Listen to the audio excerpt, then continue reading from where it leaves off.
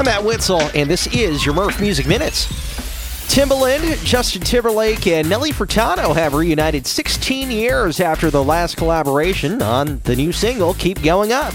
The trio first came together in 2007 to work on and release the global smash hit Give It To Me, which was featured on Timbaland's platinum-certified album, Shock Value.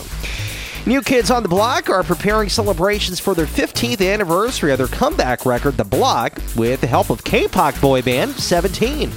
The two groups came together for a new version of Dirty Dancing, remixed by Grammy-winning producer Dem Joints. The track will also be available to purchase on a limited edition CD single in recognition of the collaboration's historic status.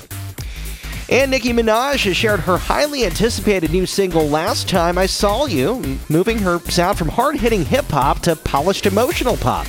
It arrives after Minaj began teasing the new single during an Instagram Live last month and shared an official snippet of it last week.